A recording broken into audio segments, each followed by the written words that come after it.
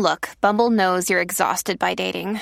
All the must not take yourself too seriously and 6'1" since that matters. And what do I even say other than hey? Well, that's why they're introducing an all-new Bumble with exciting features to make compatibility easier, starting the chat better, and dating safer. They've changed, so you don't have to. Download the new Bumble now. The Free Beer and Hot Wings Show free clip of the day. What career, what profession needs jet suits to be more effective?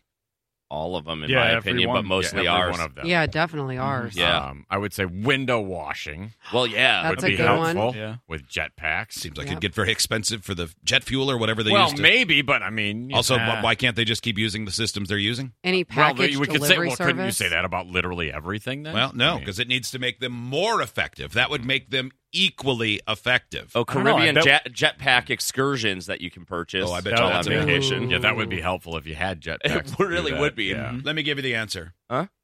Canadian paramedics who do a lot of water rescues. The potential is just huge. First flight in Cumbria for a jet suit that's going to save lives and ease suffering. So incredible moment, truly, truly incredible moment. It's absolutely astounding how quickly we're going to be at somebody's side that needs us.